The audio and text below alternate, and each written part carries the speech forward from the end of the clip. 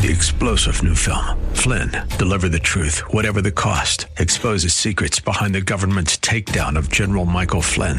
Flynn knew what the intel world had been up to. He ordered the first audit of the use of contractors. This set off alarm bells. He told the truth. He was the most dangerous person for Donald Trump to hire. They had to get rid of Flynn.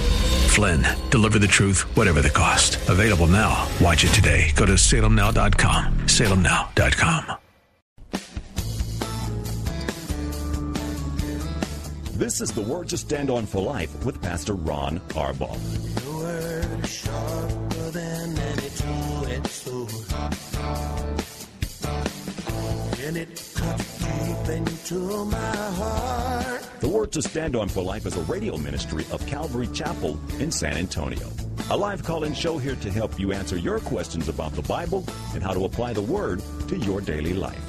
For more information on Calvary Chapel, visit our website, calvarysa.com. Get your Bible questions ready and call in now to 210-340-9585. It's The Word to Stand On for Life with Pastor Ron Arbaugh.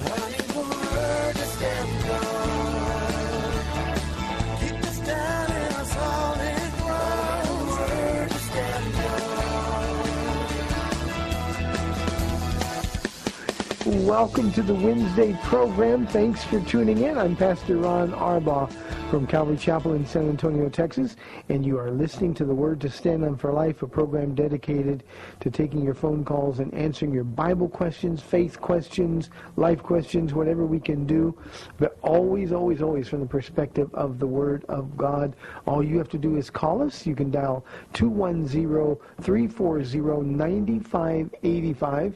That's 340-9585. You can also call us toll-free at 877-630-KSLR. Numerically, at 630-5757. You can email your questions by emailing questions at calvarysa.com. Or you can send them in via our free Calvary Chapel mobile app. I remind you every day the safest way to call if you're driving in your car is use the free KSLR mobile app. Just hit call now. You'll be connected directly to our studio producer. One more time, 340-9585. And because it's Wednesday, and this week is flying by, but we have our midweek Bible study tonight. Wednesday night here is always an Old Testament night. We finished with 2 Samuel last week. So tonight I'm teaching a special message on Psalm 51. I was just sharing with the producer, I think it's a really important one. If we would believe it, and if we do it and understand by faith what God has done, I think it would free a lot of us up, not only to enjoy our walk with the Lord, but to bounce back from those times that we make bad decisions, and because we're human, we all do. So that's tonight. It's also obvious that tomorrow's Thursday, and that means Paula will be back live with me on the studio. She hasn't been here for a couple of weeks because of Thanksgiving last week, but Paula will be live in studio tomorrow, ladies. If you need any encouragement or have any questions that she can answer, she will be here, Lord willing, at 4 o'clock. Let me get to some questions. Phones have been quiet this week, so if you have any questions, we'd appreciate the phone call. You're more interesting than I am. Here's an interesting question, a sad one, but an interesting one. It came in anonymously. What do you do if you tried Jesus, but it didn't work? I never understand, anonymous, what people mean when they say that. Because you don't try Jesus. You either surrender your heart to him or you don't. And one of the really important things to understand is that Jesus isn't just like a plate on a cafeteria serving line. I'll try a little bit of this, a little bit of this. Jesus, who gave everything for us, requires everything from us. And we can't hold anything back. So when people say, well, I tried Jesus, but it didn't work, normally what they mean is it didn't solve my problems, or it didn't make me feel all goosebumpy.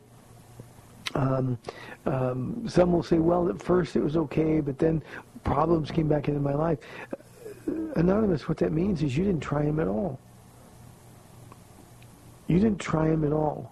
The only way to come to Jesus is to surrender everything. The only way to experience what it's like to live in the presence of the Lord Jesus Christ is to repent of your sins, die to yourself, and follow him. That's what he said to his disciples. He said, to be my disciple, you must deny yourself.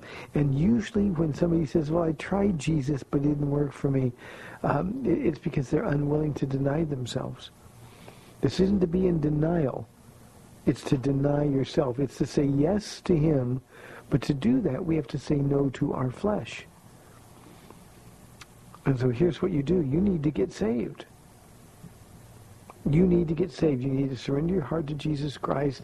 And in fact, if I were you, I would begin approaching him by saying, you know, I'm sorry for having such an immature perspective of what it meant to be a Christian. I'm sorry, Lord, that I thought you'd take away all my problems, or I thought you'd make me feel better, but it didn't work. I'm just sorry that I thought that little of you. And then just say, I'm sorry, please help me now. I need help. And Anonymous, you need help. Because everyone, and I mean without exception, everyone who meets my Jesus is changed by him. But you can't come on your terms. You can't continue dabbling in sin. You can't continue hoping that, well, everything will get better, and then when it doesn't, sort of drift away. You've got to make a commitment to follow Jesus, heart and soul. In fact, when I pray for one of my sons and his wife and grandkids, and these are the Christian son and his wife, I say, Lord, I lift Ronnie and Deanna, their names, I say, and my prayer is heart and soul. That they'll hold nothing back from you. Anonymous, that's what you need to do. You need to say, I was the problem. Jesus, you're not the problem. I owe you everything. Forgive me of my sins. Come into my heart. And starting right now, I'll walk with you. That's the only possible solution to the circumstance that you described. I'll make this last comment. Many, many years ago, while we were still in California, there was a lady living in the same apartment complex. And she lived sort of in the back, and Paul and I could always hear this Indian music and coming from her apartment. We had no air conditioning in those apartments, so it was the windows were always open. And we could hear her chanting.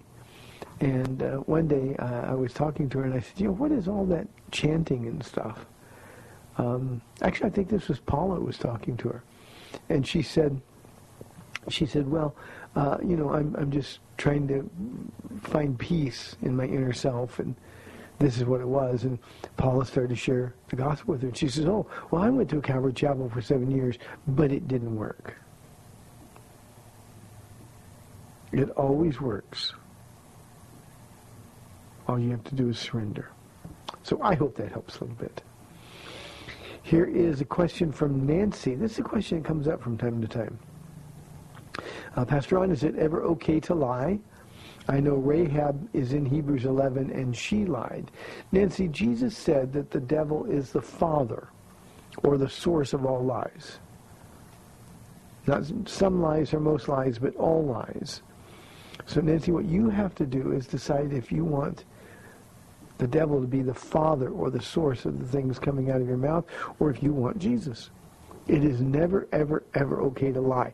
Now, Rahab lied because her faith was weak. In fact, her faith was brand new. She had just the tiniest, tiniest mustard seed of faith. But that's all it takes. And she responded in obedience. Her lie was a result of her faith being weak. And if we ever think about lying somehow being okay, we need to understand that the best solution we can come up with when we lie is that we lied because our faith was really weak. And we need to grow in our faith. We need to grow in the knowledge of who God is. So it really isn't ever okay to lie. If you do, don't do it willfully. I mean, if you find yourself in a position where you lie, repent and do it quickly. If you will do that, God will forgive you. Your fellowship will be restored, And instantly, you'll be closer to Jesus. But Nancy, it's never okay to purposefully lie. Isn't it interesting, Nancy, that children don't have to be taught to lie? Did you do that? No. And you caught them red-handed? That's our sin nature. And when we lie because we're liars. And we justify lying by saying, well, you know, it's a greater good, or I don't want to hurt somebody's feelings. To tell the truth, you don't have to hurt people's feelings. There's some things that you don't have to say. But whatever your excuse for intentionally lying might be, it won't fly with God. So it's not okay to lie. I want to be as far away from the things that the devil is involved in as I possibly can. Here is a question from Ronald. He says, in Matthew 27, the graves opened and dead people came to life. Can you explain what that's about? Ronald, I really can't, other than tell you what it says. This was a sign miracle. There's one verse in Matthew 27 that describes this. This is one of those things that I'm sure we're going to get a full accounting of when we get to heaven. But it's just kind of thrown in there as an afterthought, and none of the other gospel accounts say anything at all about this. But the graves were opened, and for 3 days, the people walked around, or actually after Jesus' resurrection, they walked around. It means that the righteous dead, those who believed in Jesus before he came. Now, we don't know if it's just local people buried in local cemeteries, local tombs, or whether maybe some of these were people of note from time past in the Old Testament. We don't know. But here's what we would know for sure. We know that this was a sign miracle. And Jerusalem would be talking about this. Can you imagine what it must have been like? Did you see those dead people or people that were dead walking around?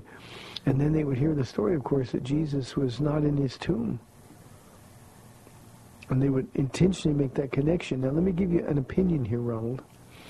I think that this is one of the impetuses that people had on the first day of the church, some 50 days after Jesus' crucifixion.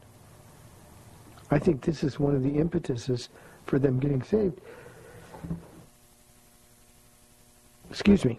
I think 3,000 of them had all of these things going through their minds. And the 3,000 people that got saved on the very first day, they were ready because they were just waiting for an explanation. And when they saw the Spirit of God descend, the cloven tongues of fire, the sound of a mighty rushing wind, and men speaking in languages that weren't their own, and being able to understand because they were communicating the glory of God. I think the sign wonder that pointed to Jesus in Matthew 27 was a part of that whole experience. So that's what I think, but the truth is, nobody really knows, Ronald, and it's one of the more interesting passages of Scripture.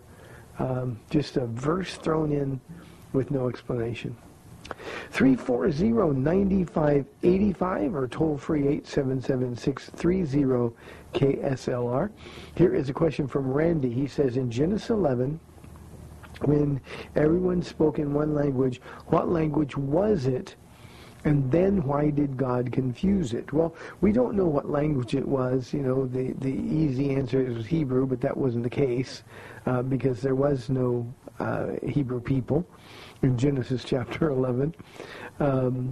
Abraham, who comes in the next chapter, is literally the first Jew and the first called out one.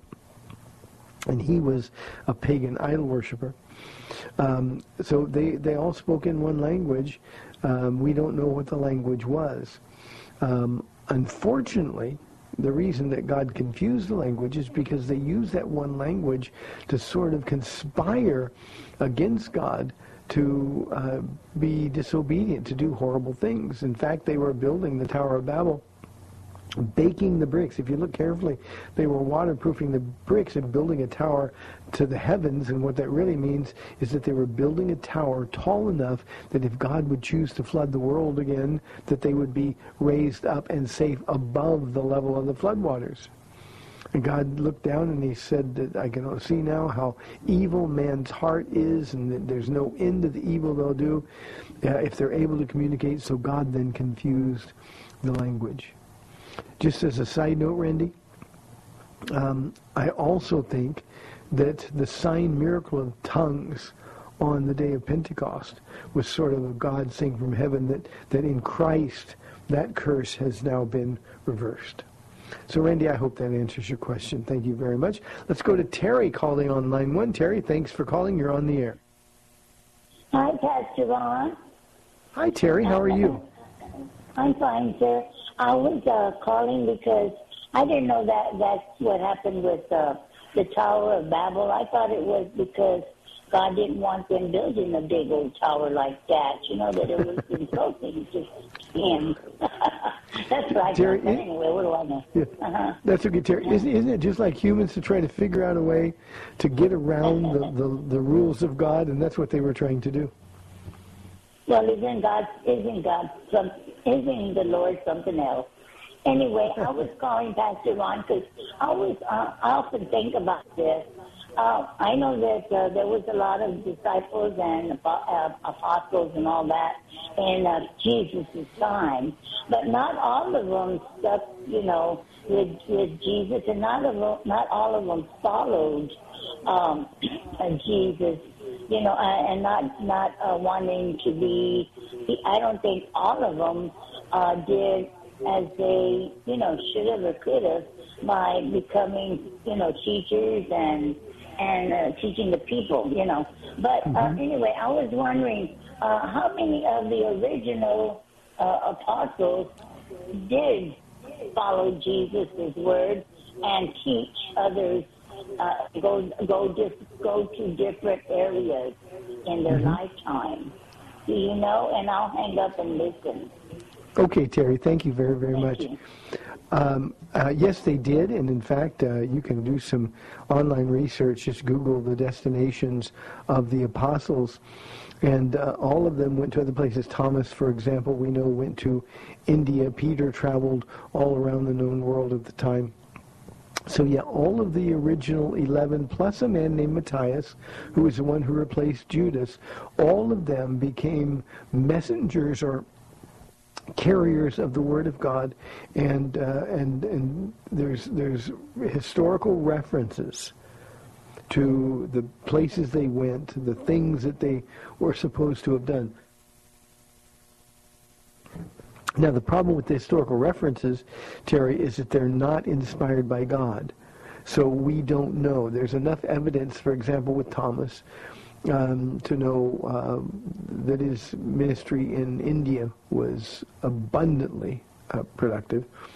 But the others, there's just sort of fragments of writings that have been found. But all of them followed the Lord. All of them died as martyrs, save the Apostle John. He's the only one of the originals who lived to a full life. He lived to about the age of 95. But yeah, they did follow him, and they were very faithful in their ministry. Now, I also want to make a distinction between the disciples that we read about in the gospel accounts, where it says the disciples followed him. The word disciple means students. And so when Jesus was attracting these huge crowds, they would be referred to as Jesus' students or disciples. That doesn't mean they were saved. It doesn't mean they surrendered their heart. It just means that in that culture, they sat under his teaching. Now, we also know that many of them deserted him. In fact, at his arrest, there was only the 11 left, Judas having already betrayed him. they were all scattered. But the disciples, the people that had been following him from place to place, well, their hearts were tested, proven to be not genuine, in the sense that they were coming to Jesus for the miracles. They were coming to Jesus because he could feed multitudes of crowds. The problem, of course, is that the only way you come to Jesus, I said in an earlier question, the only way you come to Jesus is by surrendering everything, and they were unwilling to do that. There's one story in the Gospels where the crowds were getting so huge, it was like the 12 disciples were thinking, this is great, the whole world is following us. But Jesus knew what was in their heart. And what was in their heart was wicked, and so when Jesus was instructed by his Father to give you must eat the flesh of my flesh and drink the blood of my blood speech. In other words, they understood that Jesus was calling for a total abandonment to following him. And the crowds began to leave in droves. That's when the disciples looked at Jesus, and they must have had a look on their face. Lord, why are you sending them away? We were just getting popular here. And Jesus looked right at Peter, and he says, are you too going to leave? You see, that was the question. It wasn't about the ones who left. Jesus was concerned with the ones who stay. That's when Peter said, well, Lord, where else will we go? You alone have the words of eternal life. See, one of the problems we've always had as human beings is that we're focused on what everybody else is doing. And Jesus is always trying to get it back to us. Are you going to leave? It doesn't matter. If they left, they left. Jesus wasn't shocked by that. In fact, that was the purpose, to thin out the crowd. What are you going to do? And Terry, you've been a listener for a long time, I know, and you've been faithful. Jesus knows that, but he also knows those who are going to leave him. How heartbreaking must that be for God? How heartbreaking must that be? John chapter 6 is a reference for that, Terry. Thank you very, very much. Good to hear from you again, Terry. Thank you. 340-9585. Let's see, we've got 5 minutes, just under 5 minutes left. Here is an anonymous question, 4 minutes now. Pastor Ron, I purposely sin. I feel terrible. How can God ever forgive me, and how can I move on? Let me recommend to you, Anonymous, to tune in to calvarysa.com. If you're local, you can visit us. We'd love to have you. We don't have huge crowds on Wednesday night, so there's plenty of room. But the Bible study that I'm going to do tonight on Psalm 51 is a perfect example of how we should respond to the question you asked. Now, when you say I purposely sin, you've got to own that before God. I'm glad that you feel terrible. That's sort of proof that you really do belong to it, that the Holy Spirit does live inside. But he doesn't want you to keep feeling terrible. What he wants you to do is repent and be forgiven. And he wants you to purpose in your heart to follow him so that you don't purposely sin again.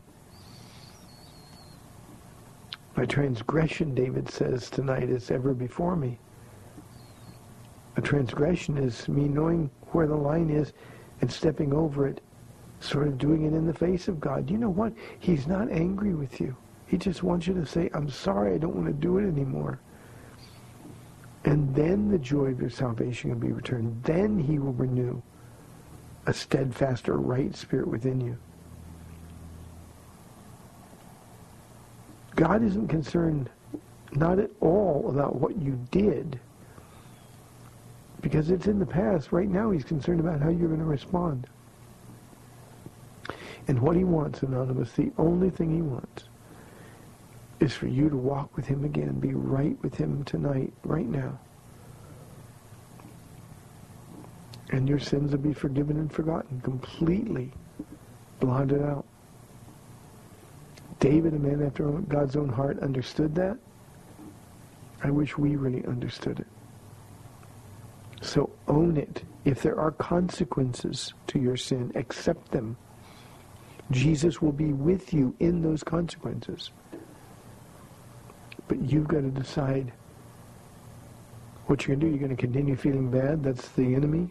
trying to pound you, trying to make you feel guilty and remain in that state of feeling guilty. And the Holy Spirit that lives in you, the one that is responsible for you feeling bad, well, he's calling you to Jesus, not away from Jesus. So learn to distinguish the voices in your head now. The voice in your head is condemning you. That's the enemy. The voice in your heart, that's the one who's calling you to get right. I'll say one other thing, Anonymous. We have a tendency as humans to put it off as long as we can. The longer you put off repenting and asking for forgiveness, the harder it will be to do. David, when he tried to hide his sin for a period of nearly a year, you can read Psalm 32 and feel what that felt like, not only physically, but spiritually and emotionally as well. So God wants you to move on, but you have to move on with Jesus.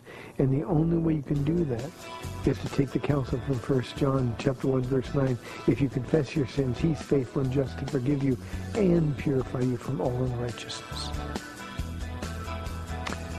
We've got 30 minutes left in the Wednesday program, 340-9585 or toll-free 877-630-KSLR. We will be back on the other side of the break. We'll see you in 2 minutes.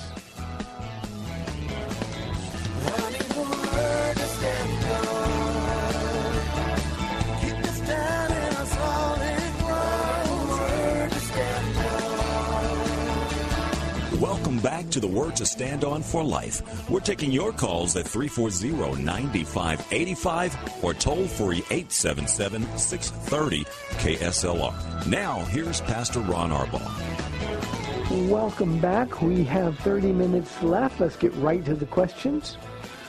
Here's a personal question, Anonymous. Pastor Ron, how do you deal with personal attacks and watching people fall away from God? If I understand what you mean, and I think I do it with a lot of tears and a lot of prayer. The hardest thing for me as a pastor, by far, the hardest thing is watching people I love drift away from the Lord. Some of them just run away from the Lord. People that you've been around for a long period of time who just turn their back on Jesus and run from him. And I know the pain that they're going to encounter. I know the pain they're going to cause others. And it breaks my heart. It breaks my heart. And yet, it's always been that way.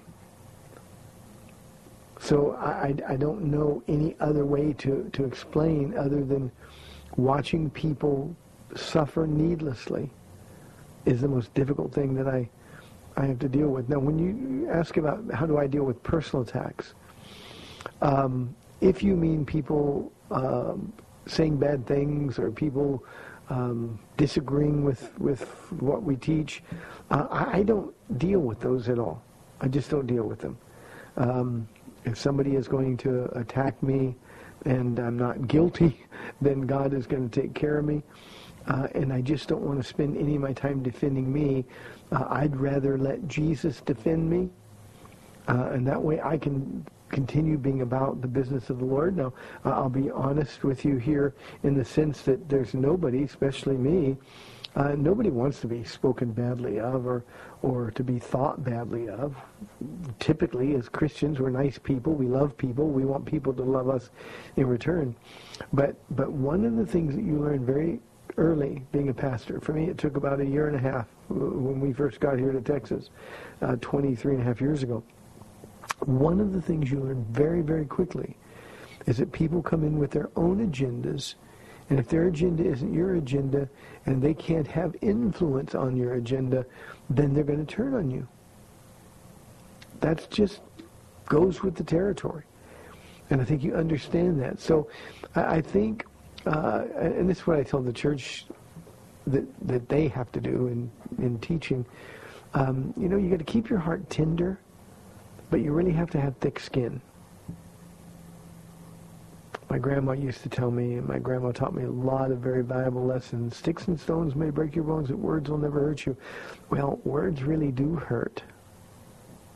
But you got to deal with them as though they didn't, because if you focus too much on what people think or people say, then it really is going to change your ministry. And eventually it will destroy your ministry. There's two people in this world. One of them is out of this world, but there's two people that I really need to be on my side. The first is Jesus. If I'm okay with the Lord and I'm serving with all of my heart, and other people don't like it, as long as Jesus is okay with me, as long as our fellowship remains unbroken, then I'm going to be fine. Anonymous, the other person is Paula. She's my partner, and partners have to partner. And if she's not with me, then I'm vulnerable. I'm in a bad place. And if Paula were not to be with me about something, then I'd really need to check my heart, because almost surely I've done something to step out of the place where I'm even with Jesus. So the problems that we've had over the years have been minimal, thank the Lord. But when we have had those kinds of issues, I just go to the Lord in prayer. Lord, if you're with me, I'm okay. Now I got to go make sure Paula's with me. If she's with me, we're okay. And then we keep doing what we're doing. I think that's the most important thing that we learn, is not to let what people say, think, or even their pointed criticisms, not even their personal attacks, none of that can turn my focus from following Jesus and what he wants to do. Can't take it personally.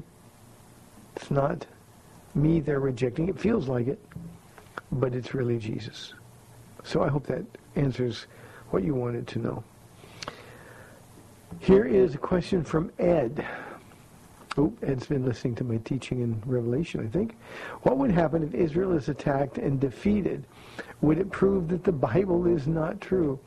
Ed, no, it wouldn't.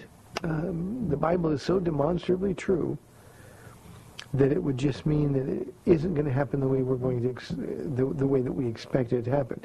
But here's the thing you need to understand. That's a hypothetical question that people ask, and people have been trying to wipe Israel off the face of the map for the entire history of Israel. The entire history of Israel. And every time, God fights for them. Now, God used Assyria, and God used Babylon. Before that, he used the Philistines as instruments of judgment on a stubborn and disobedient Israel. But that was the judgment from God. And then God took care of those other peoples later. And yet Israel, impossibly as a nation again in their homeland, nearly 2,000 years after they were run out and the temple destroyed, God always fights for Israel. Why? Because there has to be a nation for Jesus to return to. So just read your history. The 1967 war is fascinating. The 1973 war even more so. Think about that. The odds that were stacked against them. And Israel had astonishing victories, not because Israel is tough, although by the standards of the world they are, but because God is on their side. Be convinced, Ed. 340-9585. Let's go to Harold on line 1. Harold, thanks for calling. You're on the air. Hi, Pastor Ron. Well, hi, Harold. I was listening to the show, obviously, and you're really right about God and the wives. That's the two most important things that I believe. Got to be good with, and they kind of work together as far as I'm concerned. But my question is, I do love my Bible, and I know there's a lot of things written online about Jesus writing in the sand or the dirt and what he wrote, and everybody has an idea about it. But I do like discussing it and talking about different ideas. But I guess my question is, what was the point of writing it in the dirt, and who would understand it, and why not just say it, whatever he wrote? I know there's a mystery there. If you want to add to it, I appreciate it. And, I love discussing, the Bible and all of that.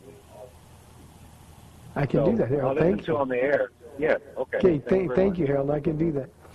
A couple of things. First and foremost, we don't need to be told everything. We humans are so insatiably curious. There's some things that we need to understand we don't need to know. Mysteries are good things. The Apostle Paul had lots of questions, and eventually over time the Lord revealed 4 mysteries, things that had never been uttered before. So the things that we would like to know, we don't have to know. And with that, the only word of warning I'll give you is when you get into those discussions, there's some really crazy stuff that is posited, and you need to stay away from that. I think there's an element of pride, Harold, in needing to know. Now, if it's interesting, and I'm a curious guy, so I'm interested in a lot of things, but I always have to come to the conclusion that if God doesn't think I need to know it, I don't need to know it. And if I really did need to know it, he would tell me what it is. The 7 spirits of God, the 7 thunders. There's all of these references to things, and you can go online and find people who think they know what the 7 thunders were, those kind of things. Nobody can know. We don't need to know. Now, having said all of that, I'll tell you what I think Jesus wrote in that episode. The woman who was caught in the act of adultery was obviously a prostitute. By the way, she was not Mary Magdalene, nor was she Mary of Bethany. She's not the woman in the Gospel of Luke, I think the 7th chapter, who washed Jesus' feet with her tears at the house of Simon the Pharisee. This was just another woman altogether. And to ascribe being a prostitute to Mary Magdalene, just because that's what Catholic tradition asserts, is utter foolishness. But she was a prostitute. She's well known by all the men there. They set a trap for Jesus. They did this on purpose. They were trying to find a reason to accuse and then execute Jesus. So they set this woman up, paid her money. She went in, had a physical relationship with a married man, and then they dragged her out to Jesus, saying, we caught her in the very act. Well, first of all, if they were really concerned about the law, the man should have been there. But because he was part of the setup, and this is pretty much unarguable, their purpose was to trap Jesus, not to get this man. The woman was just a pawn. Women had no value, especially women like this in that culture. So Jesus, knowing what was in their heart and mind, he bent down and he began to write in the dirt. And he would do it big enough that everybody could see. And then the other clue that we have in this, Harold, is that they left from the oldest to the youngest. One by one, they would leave. Now remember I said earlier this was a woman who was a well-known prostitute. She'd been hired for this episode. Now she's in danger of losing her life because of their evil. I think what Jesus was writing was a name, Eli, maybe a date or a time, and then the next name, Moishi, a date and a time, and then the next oldest, Solomon, a date and a time. And I personally think that it was most likely because this was a woman who was well known. A date and a time when those men were with this same woman. And when they would see that, oh, I got to go, kind of thing, they just wanted to get out of there because they knew that they'd been busted. And since God knows our hearts and the way they left, the time it would take for Jesus to write a quick little message in the dirt, I don't think it was very long before the handwriting was on the wall. Everybody who'd ever been with that woman was about to be exposed as they had rocks in their hands to stone her. Rather than call attention to their own sin, they just wanted to get out of here. So, Harold, that's what I believe happened. But even that is just sort of a theory based on the clues, the evidence that were given. And we can say this, it was certainly effective, whatever he wrote. Those who were guilty of the same kind of sin, probably with the same woman, they were out of there. I wonder what they must have thought about going on. How did he know that? Nobody knows that. 340-9585. Let's go to Jimmy from San Antonio. Jimmy, thanks for calling. You're on the air. Can you hear me? I can hear you, Jimmy. Okay, thanks. In Revelation chapter 12, who are the 7 heads and the 10 horns represent? Let me get to Revelation 12. Yeah, it's the dragon. Yep. It's attacking the woman who's pregnant. Yeah, now the dragon, we're told who that is. That's an old serpent, Satan. That's Satan, right? So that's who we know it is. He's identified for us in verse 9 of the same chapter. And then there is in chapter 17, Jimmy, the explanation of who the heads are, the 10 horns and the 7 crowns. That's very symbolic language. The 7 heads represent the 7 hills of the city of the false prophet. We know that Rome historically is a city of 7 hills. And the 10 horns will represent the reigning world power at the time of the Antichrist ascension to power. The 10-nation coalition that will be formed in the last days. This is just when the Antichrist is going to ascend to power worldwide. So these are symbolic things. It's not really a dragon with 7 heads and 10 horns. It just shows that the devil is in charge of these 7 heads and the 10 horns of power. So we got a 10-nation coalition that the Antichrist is going to rule over, and he will be on their head. So again, the devil's not a dragon. These are just signs or symbols intended to reveal his nature and his character. So that's what that is. So do you think that's starting already, or? No, we're certainly not in the Great Tribulation. The Antichrist will be revealed after the rapture of the church. So I won't be here. So. Yeah, you won't be here, so we don't have to worry about that. But no, this is the sort of the beginning. I know the Great Tribulation starts in the 6th chapter of Revelation, but after these interludes, chapter 12 and 13 and 14, then we get into the worst part of the Great Tribulation, the second half, or the last 3.5 years of the Great Tribulation. So this is the woman is a symbol of Israel. We get that from Genesis, when Joseph's father was identified as the sun, and the moon was identified as Joseph's mother Rachel. So that identity is also certain. That help? Yes. Yeah. It sounded really interesting. I was like. But I didn't read further on, so you explained it more. Yep. I love the book of Revelation. We've taught it here 3 or 4 times already, and I tell my church to read it twice a year, and also the book of Acts twice a year. And interestingly, this Friday, we are going to be finishing the book of Acts as well, this coming Friday night. Thank you, Jimmy. All right, thank you. Have a good day. Bye.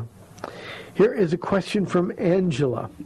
She says, I read a commentary that said Bathsheba was raped by David. What is your opinion? My opinion, Angela, is that the Me Too movement has gotten crazy. Every woman is suddenly a victim, and again, I am certainly not insensitive to those women who are really victims. But it's just the whole thing is so contrary to what the Bible teaches us about our own personal responsibility. That people are coming to crazy conclusions. This idea that Bathsheba was raped is insane. Bathsheba knew where David lived. Bathsheba was bathing on a roof intentionally. Her husband was at war. She knew that David had remained at home. And so this was something that was in her heart and mind to do. She sort of was used by the enemy to set the trap. In all candor, nobody could refuse the king. In the ancient world, the king had, or it was thought, the divine right to take anybody that he wanted to as his wife. He could go to somebody else's home, not just the king of Israel, but the pagan nations as well. The king could do whatever. He could go into a home, see a pretty woman, and just say, okay, I claim you for myself. He had the right to do that. So Bathsheba didn't have a choice, but she wasn't raped either. She was a willing participant. And as I said, in fact, the evidence seems strongly to suggest, Angela, that this was part of her plan. Part of her plan. And it all happened because David was in a place he shouldn't have been. Most of our sin happens because we're not where we're supposed to be doing what we're supposed to do. So Bathsheba was not raped, but she couldn't have refused, but it seems clear that she didn't want to refuse. Here is a question from Oscar. How can I be sure to hear God's voice speaking to me? Oscar, that's the billion-dollar question. 1 John chapter 4, verse 1 says we need to test the spirits because not every spirit is from God. And the spirits are always screaming at us, those bad ones who are trying to confuse us, who are trying to destroy us. So the way that we can be sure to hear God's voice, first of all, is to be with Jesus. You know, when we meet Jesus, he is a stranger. Now we know he's our Savior, but he's a stranger. We don't know him at all. So you got to get to know him. I always tell the story, Oscar, about my first date with Paula, and the time that we were getting to know one another. I'd spend hours and hours and hours at her house. Their mom would kick me out. I'd run right home and call her.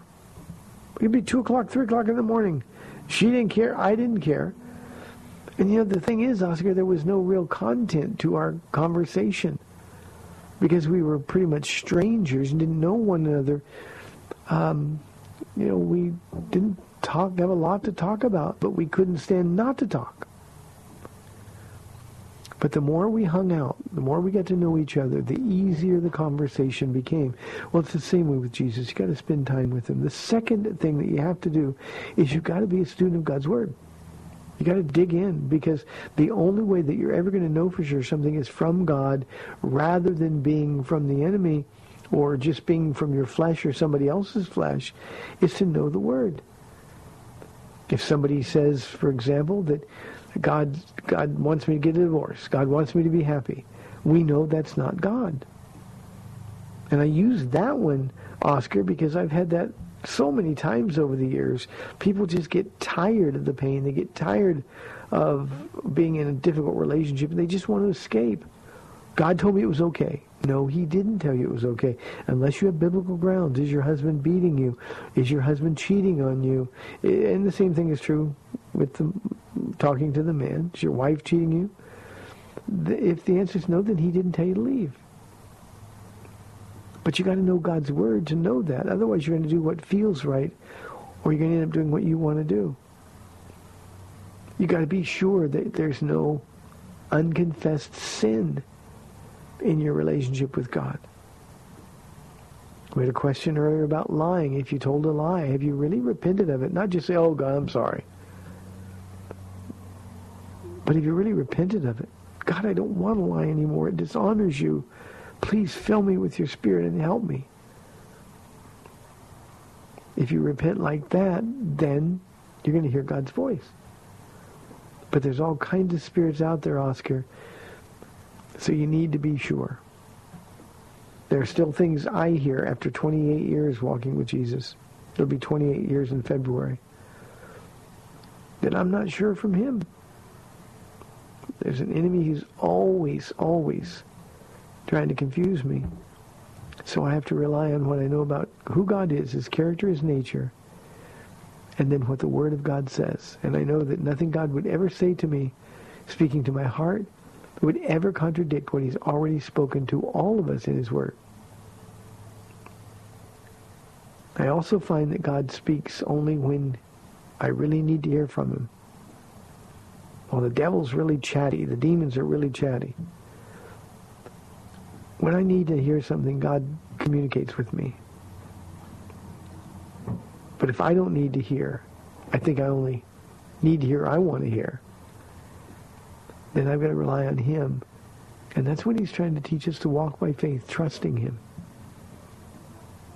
I think about the Apostle Paul. All the time he spent on horseback or on foot going from one place to another. And yet the actual times God spoke to him were few and far between. There's just a lot of downtime. That's when our faith really begins to grow. So, Oscar, I hope that helps. Important question. Hey, thanks for tuning in today. Thanks for the phone calls. May the Lord bless you and keep you. Paula will be live in studio with me tomorrow on AM 630 The Word at 4 o'clock. Pray for us tonight, Psalm 51. Very important study. You can watch it at calvarysa.com at 7 o'clock. See you tomorrow, Lord willing. Thanks for spending this time with Calvary Chapel's The Word to Stand On for Life with Pastor Ron Arbaugh. The Word to Stand On for Life is on every weekday afternoon at 4, and Pastor Ron invites you to find out more about Calvary Chapel at calvarysa.com. The Word to Stand On for Life was sponsored by Calvary Chapel of San Antonio.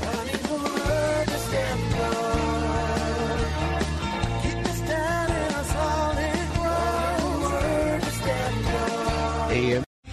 3-star General Michael J. Flynn, head of the Pentagon Intelligence Agency, knew all the government's dirty secrets. He was one of the most respected generals in the military. Flynn knew what the intel world had been up to. He understood its funding. He ordered the first audit of the use of contractors. This set off alarm bells.